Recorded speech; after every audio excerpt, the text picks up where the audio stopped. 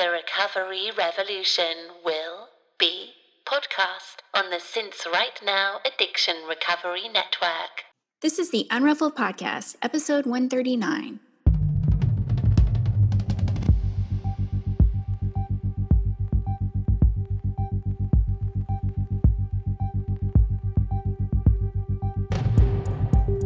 This is a podcast about recovery through creativity. We live an intentional life. We thrive.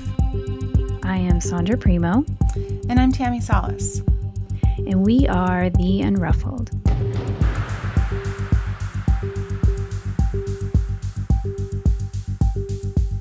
Hello, Unruffled listeners. We are popping in at the top of the show to share with you several ways that you can help support the podcast. First, you can become a patron of the show by donating to our Patreon fundraising campaign. Please consider supporting our consistent effort in bringing you weekly content on creativity and recovery, all for less than the price of a latte. For just $1 an episode, you will receive early access to each week's show as our way of saying thank you. If every listener did this, we would be over the moon. The link to our Patreon campaign is www.patreon.com/theunruffledpodcast.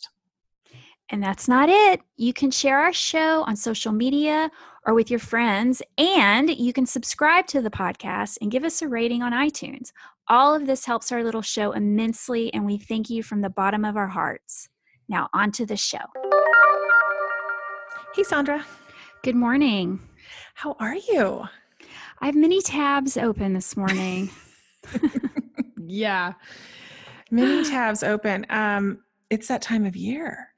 It is that time of year, and as we're recording this, it's the first day of Thanksgiving holiday break, those things. So yeah, so I'm wearing a lot of hats, as we all do, all the times, but today it feels particularly acute. Same. Yes. I'm always encouraged, delighted, reminded. You know, I know men do things too, so I'm not anti-man, but just women amaze me at what we do, what we juggle, how we do it. Like you said, there's a lot of tabs open. And I love closing a tab. Yes. It does feel good to close one and get it done. Yeah, so that's the time of year. But I have to say, I feel incredibly creative right now. Oh, good. Yeah, me too. It's like this time of year, even though it's so busy with other life things and family obligations and whatnot, I was thinking back for the last 5 years since I've been sober, this has been a very fertile time for me. Like all the ideas are coming. I don't know why, but because it's like you would think I don't have time for that, but I'm making time for it. And it's great. Yeah, this has been an unusual end of year time for me as well. Normally, I'm a little bored right now, or that kind of thing, but not this year. This year feels a lot different for me, and maybe it's because of my work with Change Your Story, and all the women that I'm working with right now are inspiring me. Maybe that's it. That's probably a lot of it, actually. But yeah, same. I have a lot. That I'm, even if I'm not physically working on it, it's in my head. The ideas are in my head, and I'm kind of working through them, forming some things in my head. So yeah, it feels really good. But then, like I said, with all the tabs open, then I've also got, my kids are here eagerly waiting to be, entertained this weekend. I have a husband that would like to see me. So yeah. Right. Yeah. That's going on over here as well. But I have to say, there's new developments over here. My son got his driver's license on Friday. Oh my. And my mama heart was like really nervous about it and trying not to be dramatic about it. But I did not take him to go to his driving test. I let his dad take him because I just felt like maybe my energy might bother him, or make him a little unsettled or something. I don't know. Not that I would mean to, but I was a little anxious about it. And so his dad took him and he got 100%. Nice. And we met him that night and I gave him my car and Steve and I went to go get a little something to eat. And we just looked at each other like, wow, All right. it felt super monumental. Like when we bought our house, it was For one sure. of those couple moments where you're like, did this really happen? That's what it felt like. It felt really big. So he's been driving himself around this weekend, and we're starting off slow, but that was kind of a big change, Sandra. I'm not going to be the taxi driver like I have been. Wow. The free Uber, the Moober, Yeah, I was Moober Uber. all day Sunday. In fact, I took a moment to capture it on Instagram on Sunday. But yeah, we're not there yet. I don't know. It'll happen, but Yeah. Well, that's exciting. I'm really glad. What I wanted to say is I told my husband when we went out that night that our son went out on his own, I said, I'm really glad I don't drink anymore, because I would have, quote unquote, needed a drink because my kid's going to be out there driving. I would have used any excuse because I was anxious and worried for him. And it was just really like I had a kefir. I had some kombucha, and it just felt like that was all I needed. And I could be awake when he got home to, make sure he was home safely. So that felt different. It definitely felt different. So that's what's going on over here. Yes. It's kind of a big change. And I think I found more time to create this weekend because I didn't have to drive him all over. Yeah, that's going to feel interesting. Although I have another, it'll be a while before I'm experience all that freedom. Yeah. But yeah, I bet. I don't know. Yeah, we'll see what happens. Mm-hmm. The work I've done in sobriety has definitely helped me feel better about all of this, though. I know that for sure. So, yeah. Okay, so should we talk about what we're promoting or doing and then jump into the intro? Sure, go ahead. Yeah, I released my Groove 11-day creative email course for the curious beginner, and it was so awesome, Sandra, to see the names of people signing up that I know from the podcast, from the Facebook group, from Instagram, and people sending little notes, and it was just really awesome. So by the time this airs, the program is available for $55. It's like $5 a day. And you don't have to do it. If you sign up for it, and you want to get it and you want to save it until January 1st, you can do that. You can do it at your own pace. So yeah, that's what's going on right now. That's what I'm promoting is my Groove 11-day creative email course for the curious beginner. Great. What about you? I'm glad you've gotten some good feedback. I'm still taking clients for Change Your Story. I have a couple that are finishing up this week. And so really I started thinking, I can take more actually. And I know it's the holiday, so I get it. But if you sign up now and we go into January, that's totally fine. So hint, sign up now because you'll get the price, the 2019 price, because the price is going to go up for 2020. So sign up now. That's what I would do if I were you. Where do they sign up? You can sign up at theunruffled.com. And if you don't know what I'm talking about, there's a sales page there that'll tell you all about it. But in a nutshell, it is an opportunity to work with me one-on-one where I help you, coach you, guide you to bringing forth some idea, big or small, that won't leave you alone. That one that wakes you up in the middle of the night, that one. The women that I'm working with right now, I'll give you some examples. There's lots of writing projects, blogs, starting blogs, actual tangible launching products, creative entrepreneurship. Yeah, that kind of thing. So that's awesome. Yeah, it's really fun. Really fun. It's fun to get progress on your thing. Yeah, for sure. Well, the one thing I said, sign up for Groove, and I'm so good at self-promotion, Sandra, I didn't tell people where they could find it. So on my website, I've been working with a web designer, one of our Unruffleds, and I hired her to help me with some technological things and all things on my website. So she updated my website homepage, which is beautiful. And I have a new tagline, which is sober, dignified, creative woman. and that is on there. And she has both of my classes. Groove is on there that people can just click on.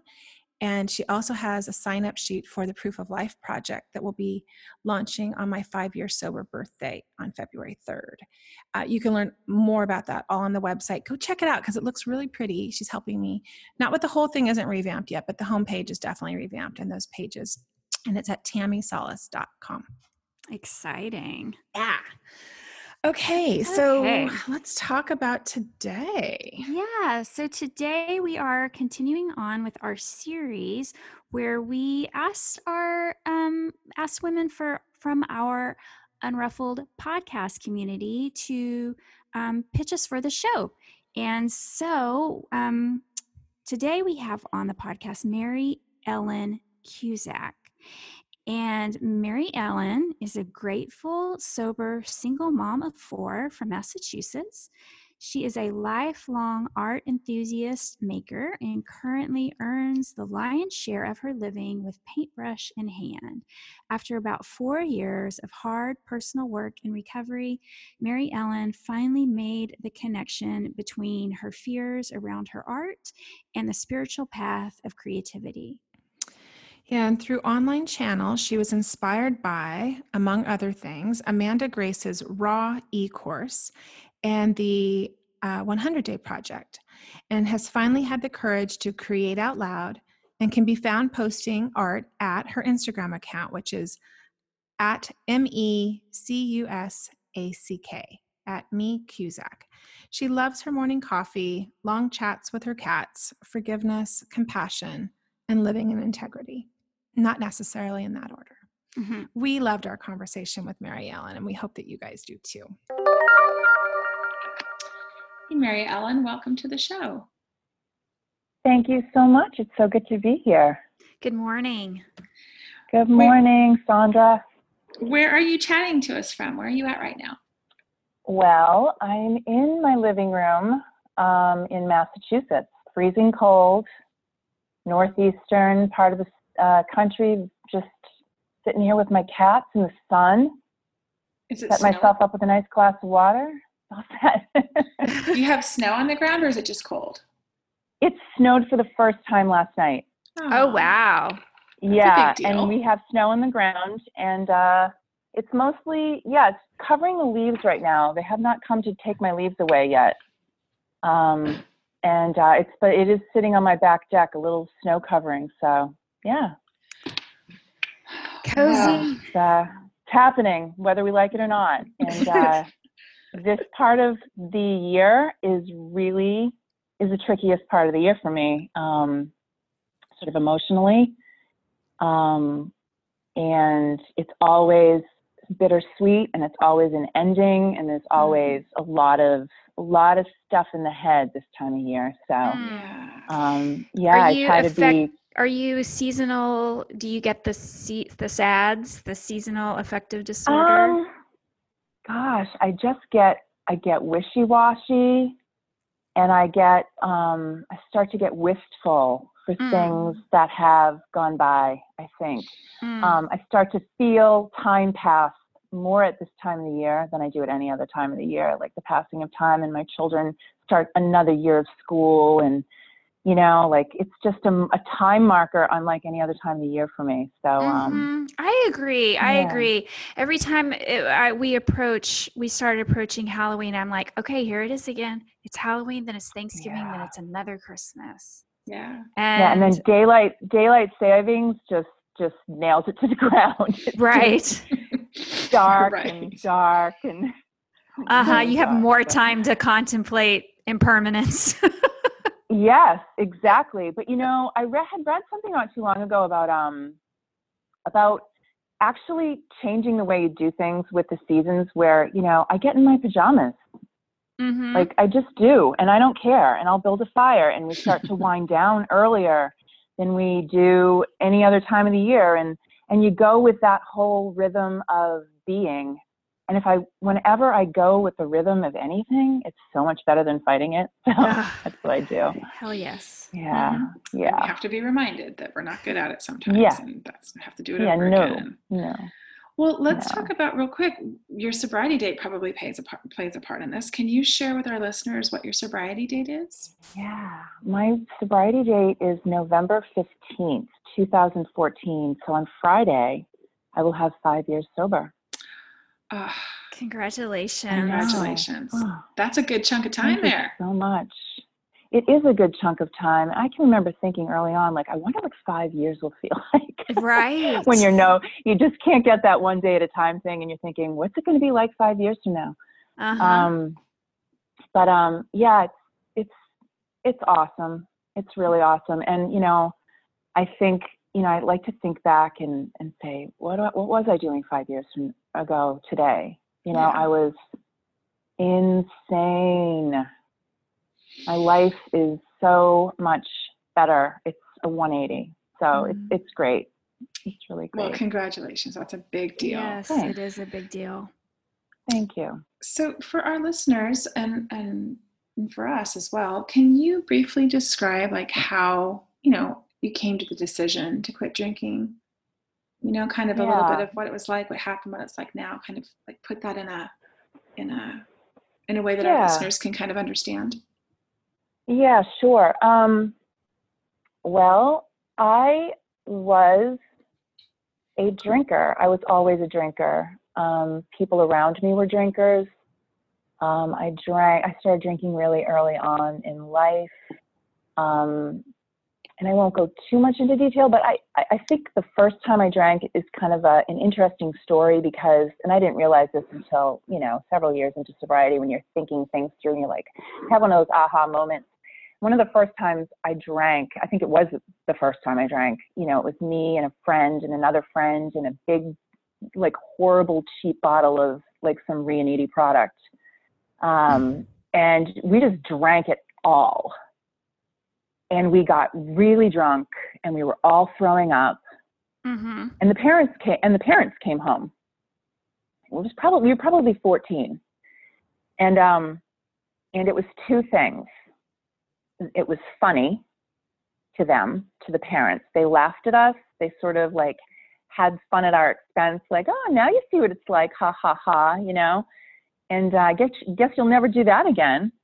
And also, we're not going to tell your parents.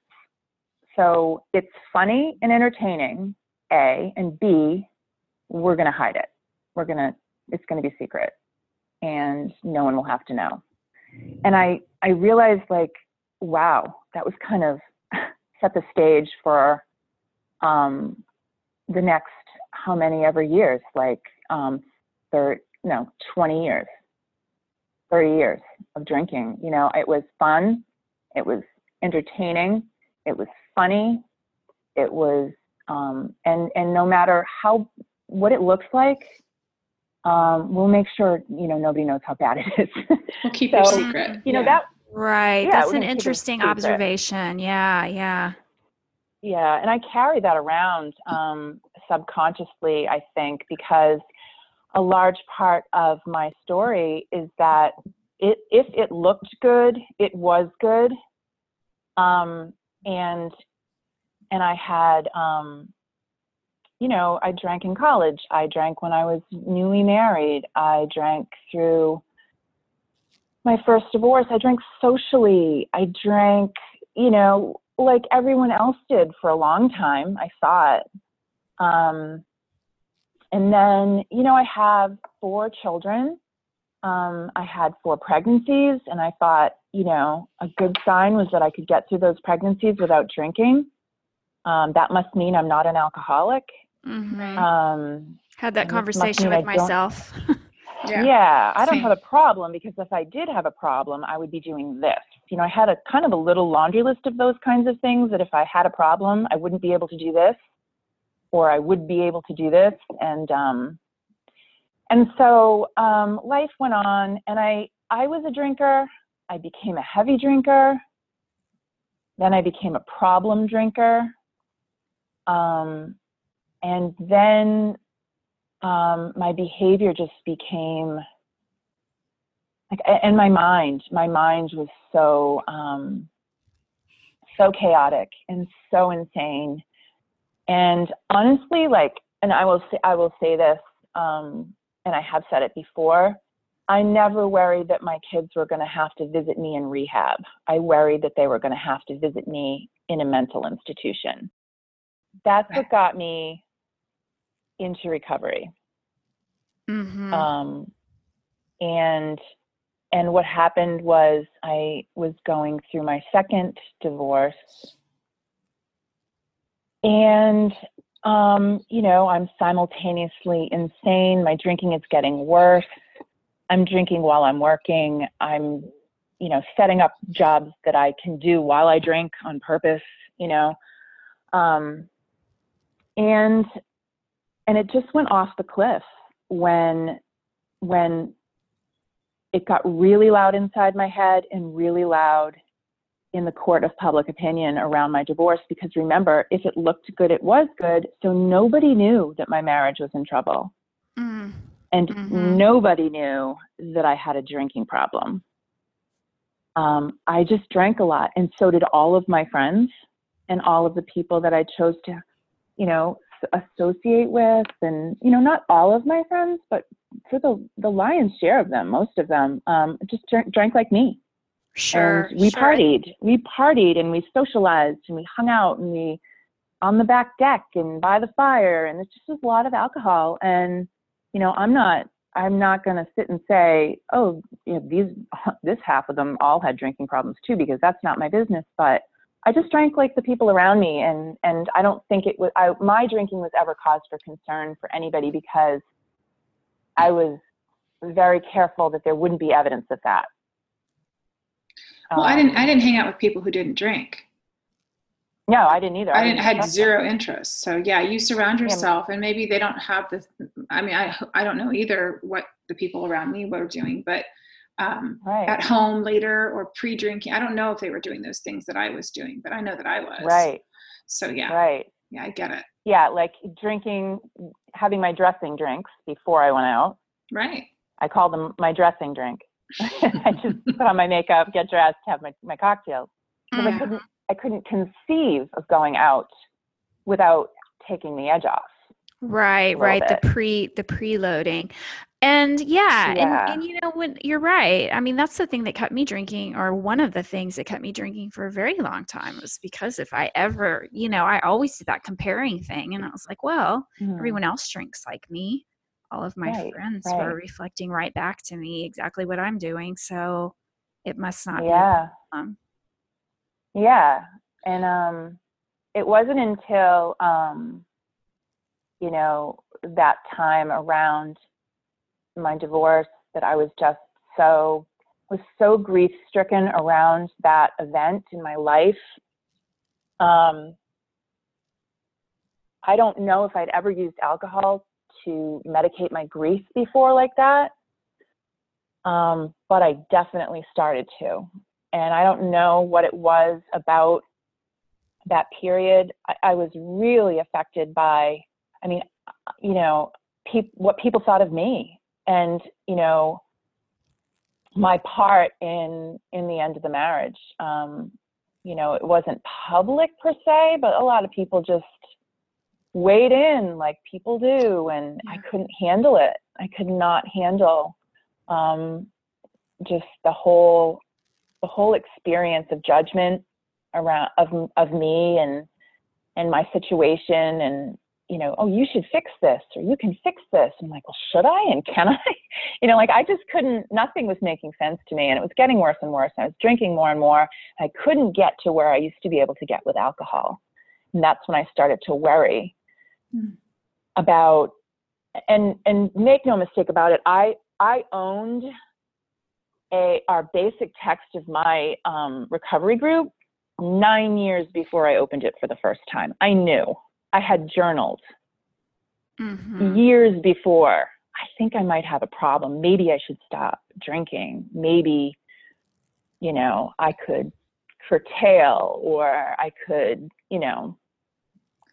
the seed was planted. Maybe I could only drink beer or whatever. Right. It's not like it's not like we wake up one day with this full blown, alcohol addiction without having an inkling of awareness. Yeah. Absolutely. So I knew, but I didn't know. That paradox of denial. I know and I don't know all at the same time.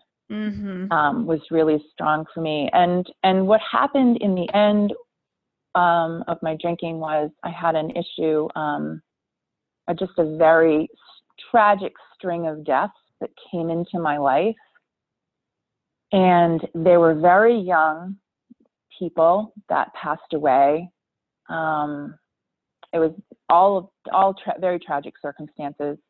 And I had a moment of clarity that sometimes we hear people in recovery talk about.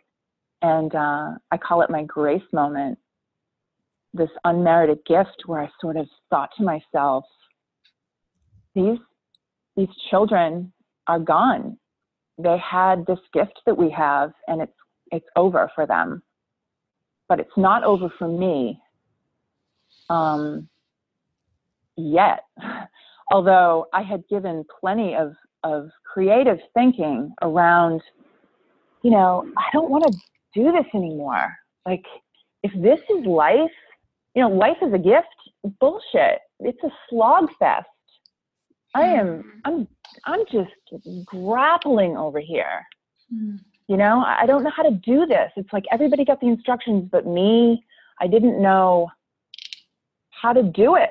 And I was tired of trying to do it without knowing how to do it.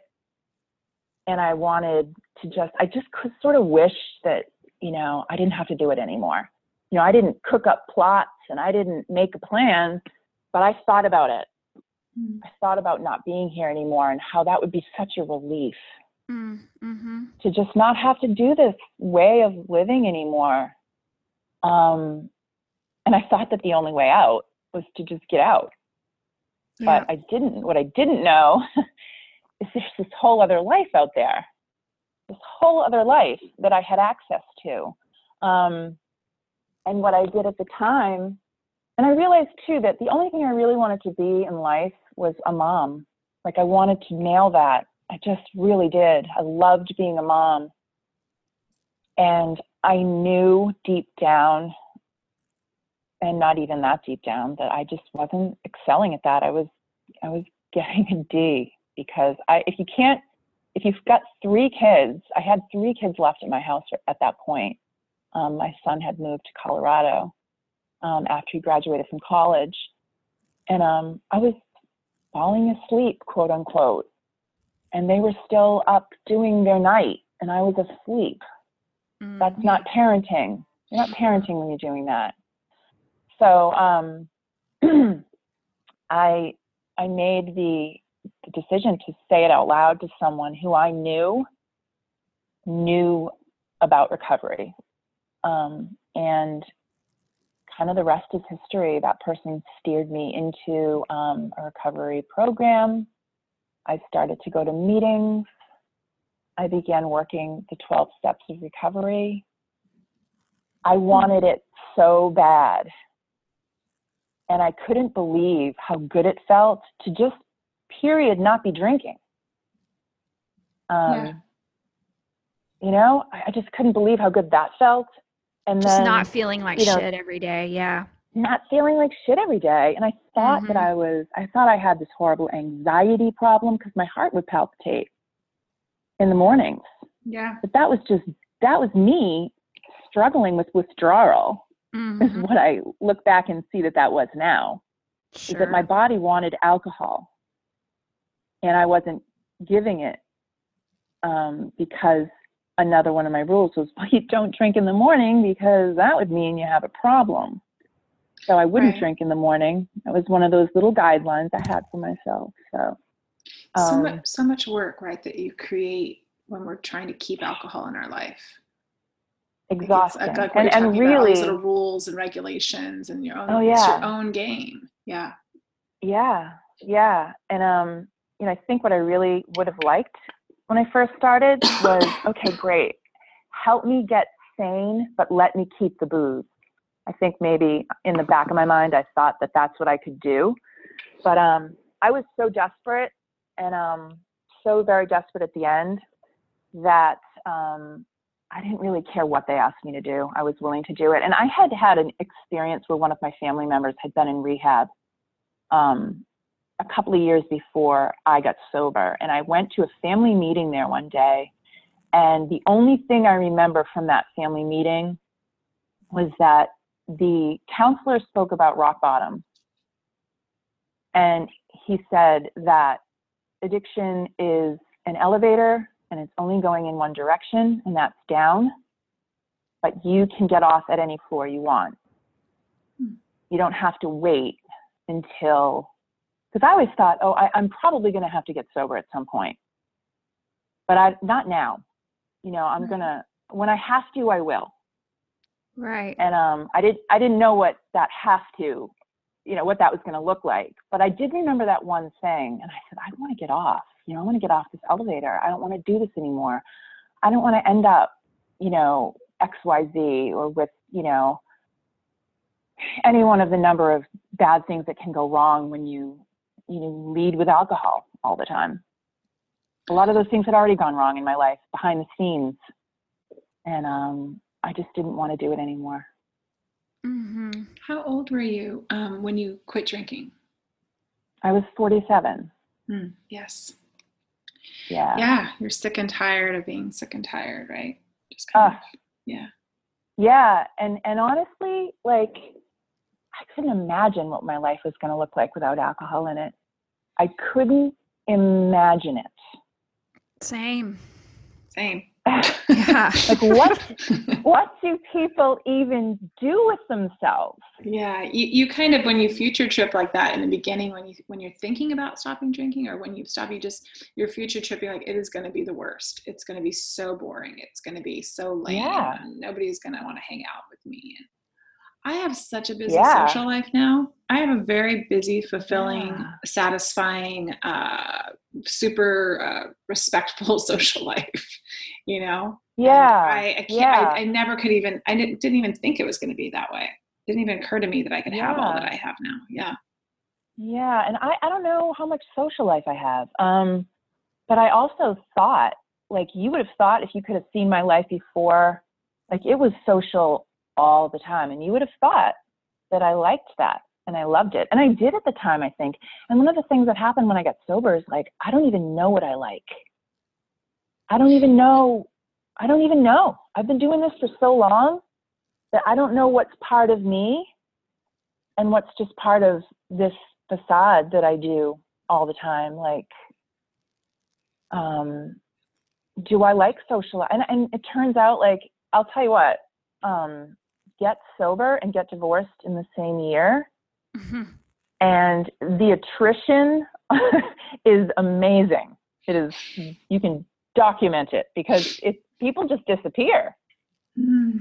And it wasn't anybody's fault. It was just, and I you know, not everybody, thank God I have a handful of friends who have just been really tried and true and stuck around, apparently liked me either way. So, you know, one is from second grade, one is from seventh grade, and one I've known for 20 years, for instance. Like, these are people who've known me for a long time and have stuck around, which is great. But a lot of people I just don't see anymore. And it's fine. It's fine. And I really like my cats and my home. Right.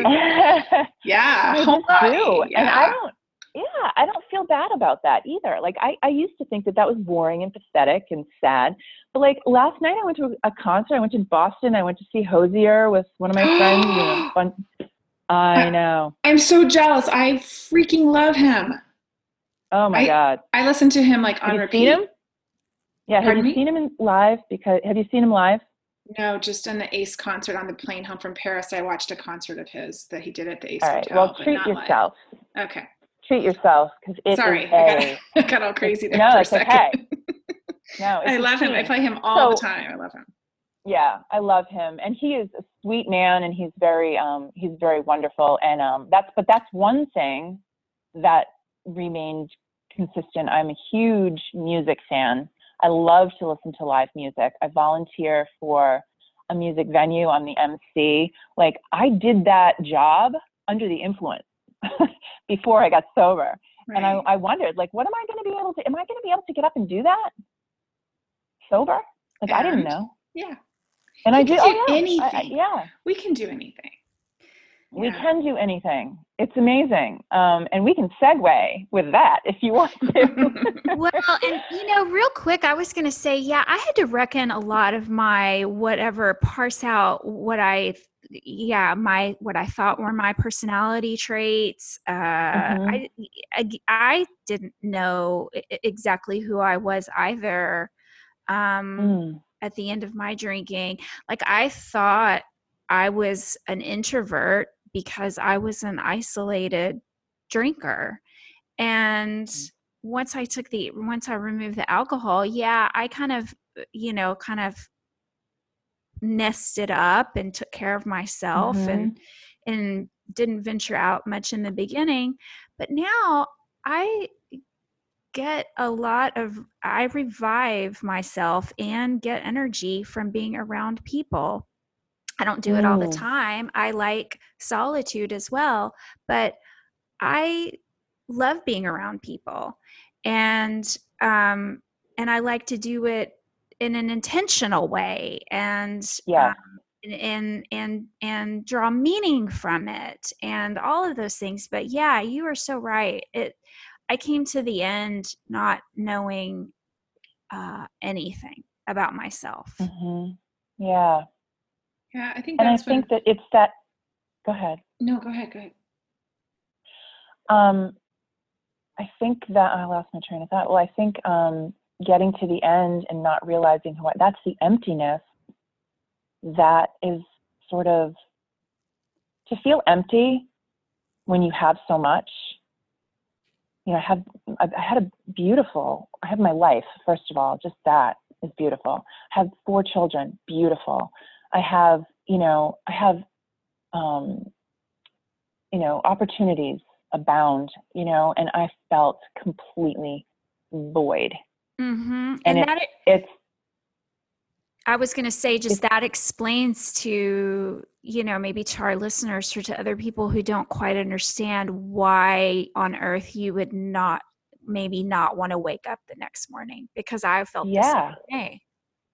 Yeah. And I think here's the thing, like I had been looking for spiritual meaning for so long. I had every book that you could read.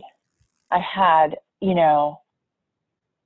read every philosopher, I had, Thomas More and who's the one with the Power of Myth, Joseph Campbell. I was just like always searching for meaning, but I couldn't get there without removing the veil of alcohol. It's like that was the thing that kept me from seeing so much about.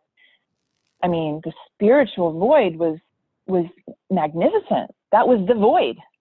Is I couldn't see the meaning of anything until I took the alcohol out. And then it opened up this channel where I could access everything that I had read, and everything sort of started to come into focus and be in technicolor. And I'm like, oh, that's what that means. Life is a gift. Oh, now I can see where that would be true. And just, I could take these beautiful principles and actually implement them in my life because I wasn't numbing all the time.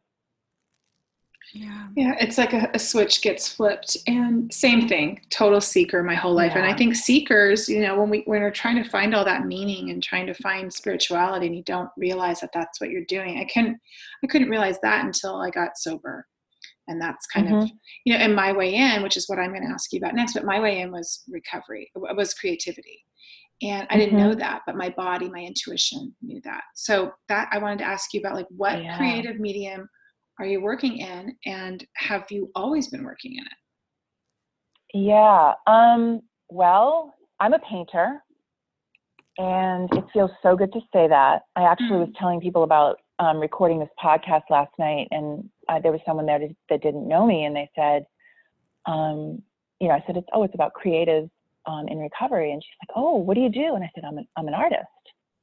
And my girlfriend was like, I've never heard you say that before. And feels so good to say it, right? Oh my God. Yeah. It feels so good to say it. And I get to say it, and I get to use whatever word I want, and you're not the boss of me. Do you know what I mean? Like, I get to say that. Totally know. I'm a painter, and I love, but I've always been creative. And, you know, I was asking for the Bob Ross painting kits when I was 8. If you read any of my stuff from like grade school, I wanted to be an artist. I wanted to go to art school. That's what I wanted to do with my life.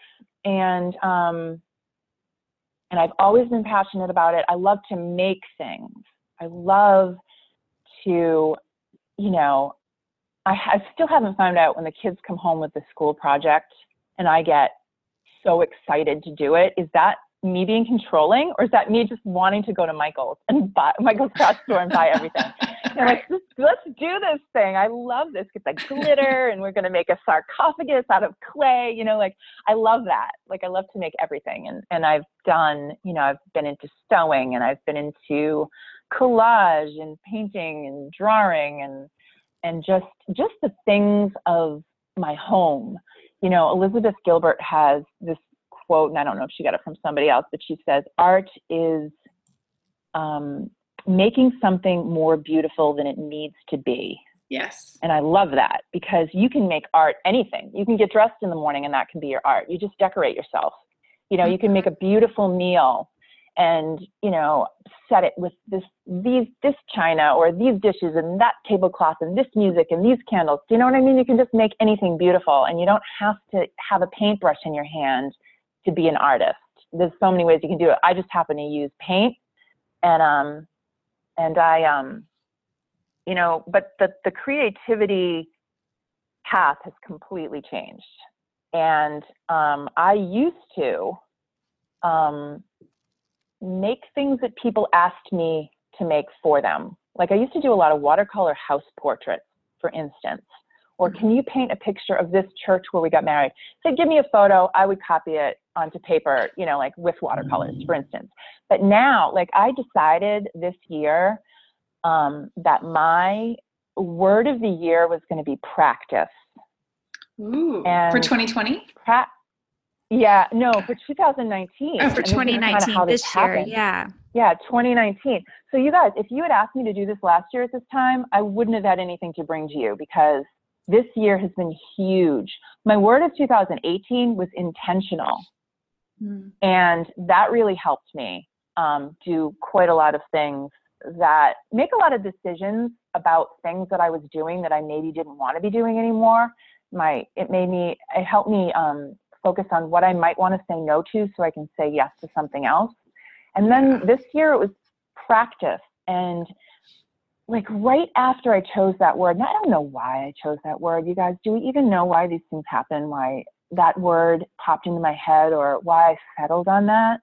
And then Amanda Grace, who I probably found out about through you guys, came up offering her raw course, her 30-day her e-course. Yeah. Her e-course. And I watched something of hers, and I'm like, my God, first of all, I could listen to her all day. Can't you just listen to her voice forever? And just, my God. And then, like, this looks like something I could really use, because I want to get into the swing of things. I want to get into a practice. I want to be doing this, because another thing I know that is if you want to be a writer, if you want to call yourself a writer, then write things. You got to get and to then writing. You can call yourself a writer. Mm-hmm. You know, I was sitting on my porch one day and I'm like, oh, look at that girl walk by in her spandex and her earbuds, and she's just out there and she's walking, and I want to be that kind of person. And I thought, well, put on your spandex and your earbuds and get out there, and you will be that kind of person. You will be that person. Right. You can do that with anything, you know? I want to be the kind of person that goes to the beach by myself. Well, go to the beach by yourself, and then you'll be that person. So, like, it was kind of that thing. And it seems so simple, but it wasn't. I had to sort of hear that. And she's really, if you've ever taken any of her courses or looked into her stuff that she does. She's really into play and just getting back to the childish ways that we used to just not be attached to outcome and sit down and just make. And She's I brilliant. love that. Brilliant. She's one of my Absolutely greatest brilliant. teachers on this path, because Sandra and I took a workshop with her in Portland, and I had taken one in Oakland beforehand in person, and there was nothing like it. And she's great online too, but she practices what she preaches. She walks the walk. Yeah. So she really does. But your practice, like, I like to pick words for the year that are sometimes they're nouns, but usually they're verbs, because I want to take action. Have my word kind of guide me. But that practice is a great one. That's a great word. Yeah. And then when I had gone through that and I had started to art journal, in April, the 100-day project starts. And for your listeners who don't know what that is, it's basically just a hashtag on Instagram. You post your work for 100 days, whatever creative thing that you do, either post it in progress or finished or whatever, and blog about it and put a hashtag, the 100-day project. So that was an accountability thing for me. It had started and I looked and I'm like, oh my God, the 100-day project, I'm not going to do it again. Like, all these people are going to do it. I'm going to have FOMO and I'm not going to do it. Like, come on, Mary Ellen, let's go. So I did. And I caught up and I did it. And it was 100 days of creating out loud. And it was a huge hill to get over for me, because I wasn't just going to do it for myself. I was going to post about it. And people were going to see it. People were going to see what I was making, whether it was good or not. Well, I'm looking at your stuff on Instagram this morning, and you can see an evolution too over the 100 days with your work. And you can, you weren't doing just a small little painting. Some of them are pretty significantly sized, a 20 by 30. Are. And you were doing it every day? I was doing it every day. Wow. Every day. And if I skipped it, I said, who cares? I skipped it yesterday. So what is this? This is day 39. Let's just say it's day 40. Like, I made my own rules. I had to do that around it. I really wanted to be accountable, and I really wanted to do it. But I also had to be gentle with myself, because I have perfectionist qualities and they make me insane. So if I wanted to do this and have it be beautiful for me and an experience that I could really get behind, I had to be gentle and say, it's not going to be fun if you're at, XYZ thinking I have to get home and make something. So, you're generous with yourself. Yeah. And I tried to, put up something creative, even if I went out and took a picture of the moon and blogged about that. Noticing one of my prayer, my rudimentary prayer, because I had to learn how to pray when I got into recovery. My rudimentary prayer for a really long time in recovery was, I would ask my higher power, please help me pay attention today and not be an asshole. Like, help me pay attention and not be an asshole. And that seemed to cover everything for me. And pay attention is like, look, observe, see what's going on around you. Who can you help? Like, how can you look away from yourself and look outward and see things? And how can you just not hurt people today? And so noticing became huge for me. And it's a really big part of my art and some of the inspiration I get is from just seeing, especially nature, what's going on around me. Well, I love how your 100-day project embodied your word of the year, practice, because it does. It forces, it's a practice. And then at the same time, you created a body of work. Yeah. And I knew that would happen. I said, I want a visual diary of what I'm doing, how I'm keeping myself honest here. And, I worry, what people think sometimes. I think that not giving a crap what people think and giving a crap what people think, the distance between those two things is probably my work right now. Or at least part of it. I want to walk the walk with where that's concerned. And not everybody's going to like your art. And in fact, if they do, you're probably not making art, right? So, or you're not making Mary Ellen's art. Mm-hmm. Yeah. If everybody exactly. likes it. Right. And I did, it's funny because, and I don't know, maybe if you guys are just sitting around with nothing to do someday, you can find the post or the collection of posts right in the middle, or actually maybe near the end of my 100-day project, where I was making art for other people. And I realized I was doing it, and I was like, oh, wait, hold up. That doesn't feel authentic. I'm not going to do that anymore. And yeah, it was fascinating. It's fascinating to be a spectator in your own life. And I think that's like the kind of consciousness that I'm looking to achieve, is to just be able to look at myself and see what I'm up to. Mm-hmm. And adjust. Yeah, and hone your own creative voice. Yeah. Yeah. Well, accountability Sharpen projects are huge for me. And just being accountable to a 100-day project, or to taking a 30-day course, or, getting something that's into my rhythm and my routine has really helped me learn more and make a lot of art. You have 365 days in a year. When I do year-long accountability projects, I morph and change and learn a lot about myself, for sure. Yeah, it's amazing. And very unexpected things came out of it. I sold 5 of those pieces right off of Instagram, and I only have like 140 followers. I just made my account public yesterday because I knew that, if people wanted to listen to this podcast and wanted to see what I was making, I wanted them to be able to do that without having to feel like they needed to follow me or anything. So I sold 5 of those pieces from That's just amazing. that project. Awesome. And I have an offer from a gallery to have a show. And look at you. I know. Because you put yourself out there. Because you're doing. Yeah, I did. It's beautiful. We start believing in ourselves. I didn't expect that. Well, let's segue into, well, not segue, but I suck at segues, by the way. Art and creativity. So this is another question that was on the questionnaire. And so it was, how does art and creativity, how has it played a role in your sobriety recovery? Like how has that worked for you? Well, it's funny because I didn't realize they were connected. Just like I didn't realize my sobriety was connected to everything in my life. I didn't realize it was connected to my creativity too. Like all my relationships, being a mom, it's connected to everything.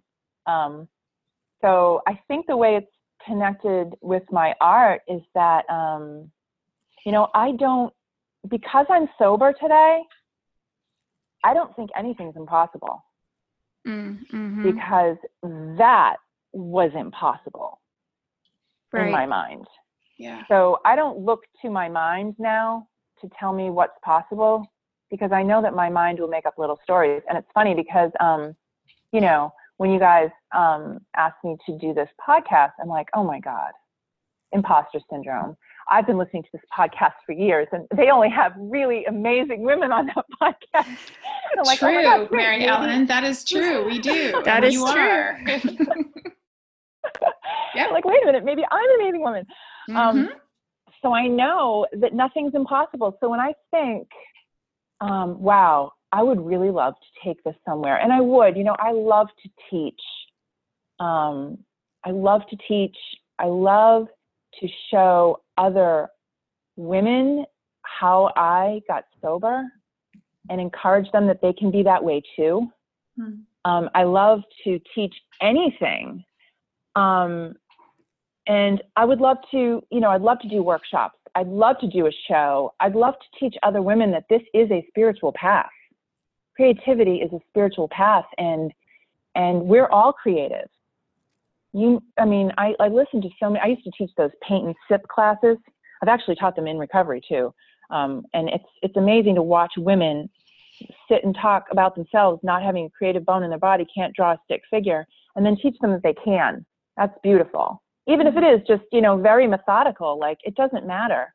Like just put some paint down. You'll see who you are, and you'll love it. You're going to have a great time. And they do.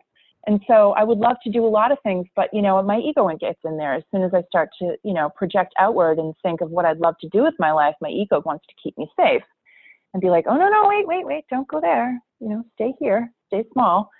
But I know what's possible because I know that what's impossible has already happened. So I don't really think about impossibilities the same way anymore. That's one way it's, gotten involved with my creativity. And, like how they say in recovery, you look for people who you hear talk about, being sober and say, I want what they have. I'm going to ask them how they do it. Yeah. And I do that. Like I look to people, I follow so many art accounts online of women who do these beautiful, generous YouTube videos of all their techniques. And I don't want to be that person, but I want to see what they do so I can do what they do. And I can try that. And I can, I'm going to do some monoprints today. And I'm going to get out, a spatula. And I'm going to try this. And I'm going to do that. And that I learned in recovery. You just find someone who's doing what you want to be doing and do that. Yeah. Same. So, yeah. Same for me. That it's was really. No, go ahead. Go ahead. No, I'm interrupting. I'm like all excited. I think no, I've had too much tea. And I want to hear what you guys. I want to interact with you guys. But no, we're interviewing you, my lady. I just say Austin Kleon's book, Steal Like an Artist. That was the book I read a couple years before I got sober. But that book gave me permission. And then when I got into the rooms, say it again. Steal Like an Artist. It's just a Steal small Like an book. Artist. I've heard of that. It's a small book, but it's really powerful. And it gave me permission to start doing these little things and sharing them on Instagram before I got sober, and gave me permission. So that's what I was going to say, that it's just also in the rooms, hearing that phrase of, find somebody who has what you want, and then ask them how they did it. And more times, they'll tell you, they'll share, they'll tell you. Yeah. And that's what you're doing on the show, too. So can you share with our listeners, like, how you're thriving in your life without alcohol? Like, what's going on for you? Yeah. Again, I would have to say, like, in every way, I couldn't understand when I was drinking what was wrong with me. Like, why do I think one thing and behave a different way? Like, why don't those two things come together? Like, why can't I execute what I know I want to do? Because deep down, I knew who I was. I was a really good person, and I just couldn't get there. And I live in integrity today. Integrity is a word that I value so much, because I could not get there when alcohol was making my decisions. Or helping to make a lot of my decisions. I do service. I have a meeting here in my home on Sunday mornings at my sponsees, and it's the best part of my week. That sounds nice. Oh, it's great. I'm in my pajamas. Sometimes they're in their pajamas. Coffee, just sharing, and being honest, being able to be honest, walking into those rooms for the first time and hearing people tell the truth and knowing that that's what was helping them stay sober. I was so grateful for that, because I hid my truth for so long. It's like, this is the medicine. This is what the truth is, the medicine, for sure. For sure. Yeah. Yeah. And I thrive as a mom. I love being a mom. And my children, my relationship with all of my relationships have gotten so much better. I've dug into a lot of personal work in addition to how to stay sober and how to live happy, joyous, and free. I've done a lot of, I've been to therapy, and I've learned how to reparent myself. I have learned to, mean what I say and say what I mean in the parenting format, which has helped me set really clear boundaries and allowed my children to be themselves without, me having expectations of them, which is beautiful. And so many people helped me with that. I would have to say one of my finest resources for that was Glennon Doyle. I don't know if you follow her. Yeah. I read her first book, and I loved the way she looked at life. I loved the way that she looked at spirituality, and she, she started off, I think they used to bill her as, a mom advice person or something, mothering advice or whatever. And I really needed that when I first got sober. And I love being sober. I really did not anticipate loving it as much. I hoped that I would like it, Right. but I really can't believe how great it is. I know. And I know that, Yeah. no one would say that if it wasn't true, right? I mean, no one would be sober Right. if that wasn't true. Right. We'd go back to the other thing. Mm-hmm. Yeah, for We sure. go back to the other thing. And it just still blows my mind. Although I don't think about it a lot. I try not to think too much about the old days because, you can't understand insanity. If you could, it wouldn't be insanity. So I try not to, pick through the old rubble. But, it says somewhere in our literature, it says something like, I don't want to butcher it, but we had two choices. We could either continue to blot out the intolerable existence of our lives or seek spiritual help. And the fact that it took me so long to come to that and be like, oh, maybe I could get some help, I'm so glad I did. It's a beautiful life, and, I want everybody to have it. I wish there was some sort of way that we could make that happen, but. I always think that too. And then I have to remind myself that I can't control the universe, but I do wish that everyone could work the 12 steps in some way, shape, or form that they could receive, because not everybody wants to receive it the way that I've received it. But if they did the 12 steps of some other program, that I'm not in. It's such a beautiful, what do they call it? A design for living. It really is. Well, I'm glad that you're not drinking anymore, and I'm really grateful that you are going to have a milestone in a couple of days. This will air later, but as we're recording, I think it's just a really big deal, and I'm so glad that you made that choice and that you don't feel the way that you used to feel. It doesn't sound like. Yeah, no, I don't at all, and it's a 180. And you see people struggle, and you guys know as well as I do that there are so many people that come in and they hear the message and they decide not to do it. And I would just encourage anyone that's in that gray area right now, just give it some time, because time is amazing, and you can reshape your life for sure. I'll have to just do this really quickly because I want to make sure we get everything in. But if there's a person listening that is afraid to make that move, what was your way into your first meeting? Was it with a friend, or did you go by yourself? I went with my aunt.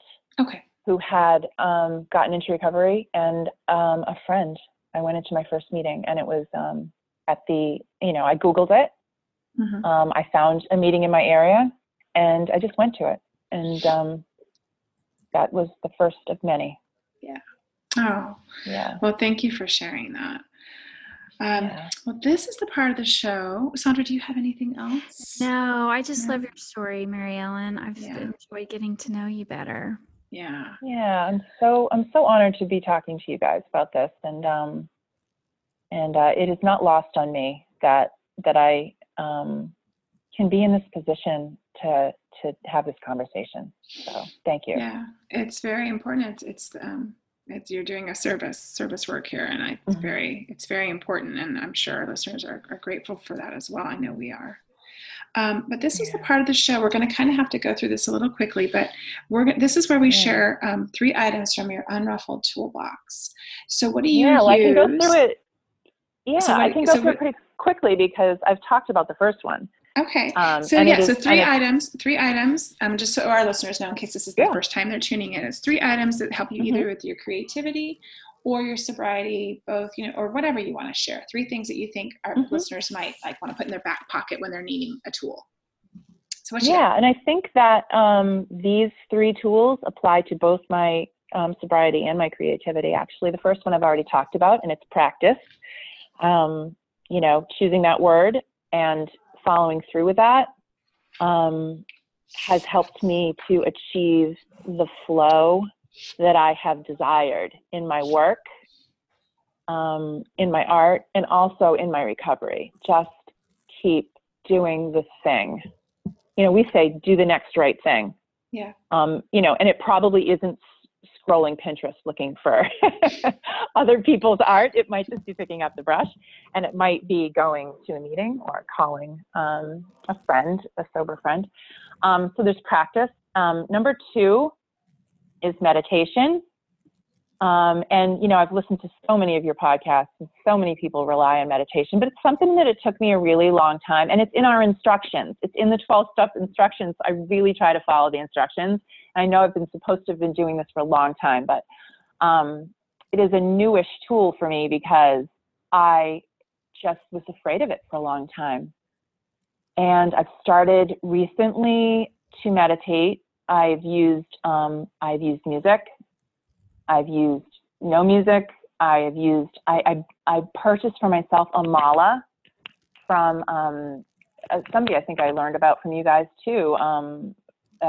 Elevate. She has a business Dawn. called Elevate. Yes, Dawn. I have, yeah.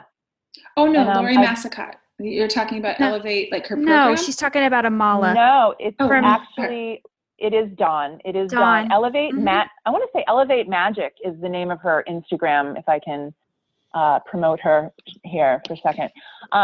But yeah, so that helps me because there's a bead, and I can touch the bead, and I can say the mantra or whatever. And so it keeps me on track, which is nice because it is loud in there for me when I meditate. So I have to really use a tool. Her Instagram is Elevate Magic Jewelry, and I just saw her on Sunday at a craft fair and bought some beautiful things from her. So yes, she does make beautiful things. Sorry, I got confused. She's lovely. And also, I would say that my 3rd tool would be online resources. Yes. I spoke a little bit earlier about how, I don't have a network really there was a time during my recovery that I thought, I think all my friends are online and they don't even know they're my friends. You guys and Anne Lamott and Elizabeth Gilbert and Brene Brown and Glennon Doyle and these people that say these magnificent things. I'm like, yes, they're nailing it. They're saying all these things that I would say if I could get them out of my mouth, but I don't have that gift. They do. So I read what they say and I just relate, and it's good to know. I mean, Me Too has come to mean something else in light of the last couple of years. But for me, Me Too first meant, I went into these rooms of recovery and I heard people telling my story. Yes, same. Like, oh, God, yeah. That is so good to hear that there are other people out there that are feeling my feelings, doing what I'm doing, thinking what I'm thinking. And, I find amazing resources online for prayer, for meditation. I've read Anne Lamott, and Help Thanks Wow is probably the best resource ever for prayer that I could have ever found because I was alienated from, what I grew up with. So just, I would say, the holistic psychologist is another online resource that I follow that is, I don't know how I live without it. So sometimes I go and see what other people follow who I admire, and I do that. Yeah. Mm-hmm. Yeah, that's like the way in. It's like a little bit of a beautiful rabbit hole. And yeah, social media can get a bad rap, but you know what? For things like this, like connecting me to artists and other people that I admire, it's been really important. It goes back to what you said about creativity. Practice, and sometimes you have to emulate somebody else for a while. Do what they're doing for a while, and then eventually you find your own groove. Yeah, absolutely. And when I see someone else thriving, that's a model for me. Mm. And Yeah. you can see that all over the place on social media. And, YouTube videos have been wonderful for my creativity. Just like, wow, look at them go with that paint. I want to do that, So, I never look at YouTube. So, I have fun. to. You're the second person today that's mentioned YouTube, and I'm going to have to go check it out because I never ever look on YouTube for anything. Oh my gosh. So many women generously sharing their practice. I mean, you can watch someone paint for an hour on YouTube, and believe me, I have. Testimonial. Yeah, this is great. Well, we have to wrap this up, but I have a burning question. Okay. Do you already have your word picked out for next year? No, I don't. Okay. And I'm simmering on mine too, so I was just curious. Are you? Yeah, it's getting to be that time though. Yeah. It's getting to be that time. And I've never been a huge New Year's resolution person. I shouldn't say that. Yes, I have, but not in recovery. Yeah. Right. Again, I try to go easy. I try to be gentle. I try to not just stack the odds against me from the get-go, which is, I think, what a resolution is about. It's a little too concrete for me. Set yourself up for success, not failure. Yeah. Exactly. So a word is great, but I will be getting into that groove probably right after the holidays. Okay. I'll start to settle, and right now it's like the snow globe, and it's all shaken and there's stuff everywhere, but all of that will settle, and I will be able to. I read that recently, and I'm like, oh, that's my life right there. But it does settle. Like, it doesn't, unless you keep shaking it, it will settle. And when it does, I'll start thinking about that end of year beginning stuff, rebirth and all that. Well, good. Well, our listeners, we'll put a little something on our Unruffled page, I'm sure, when we get into December, just about what people are thinking about, because it's a really big tool in my life, and it's been a guiding force for about 8 years, so it's been important. Oh, wow. So, okay, so yeah, my word for the year was honor this year. What was your word for the year, Sandra? It was greatness. Greatness. And I'm ending off. I'm ending the year. If you had asked me end of September, October, what I felt about my word, I would have told you to take a hike. That's why I didn't ask you. But I am ending it in some greatness for sure. Good. Well, so good. We'll have to do an episode with the word for the year, Sandra, again, like we did last year, because I love talking about it. And I'm so glad that you brought it up in our conversation today here too, Mary Ellen. That's great. People can find you on Instagram at MECUSACK, correct? Yes. Yeah. Thanks for coming on the show and sharing your story. I really appreciate it. Oh, thank you, girls. I really appreciate it. And I managed to keep my Boston accent under wraps. I only heard just small hints. Did you? Yeah. I'm good at it now. It's not glamorous, trust me. It was slight. And I enjoyed it actually when I heard it. Well, thanks for stepping up. Thanks for stepping up and saying, yes, I want to share my story and come on the podcast, because that takes a lot of guts, and we're grateful. It's a joy. Yeah. I'm grateful too. And I appreciate it. You two girls, take care. Okay. Bye.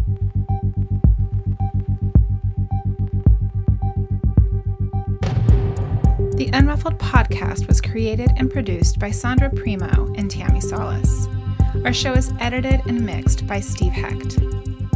Original music composed and performed by Caitlin Schumacher. Original artwork created by Tammy with the help of graphic designers Chris Aguirre and Amy Lanier. Thanks for listening.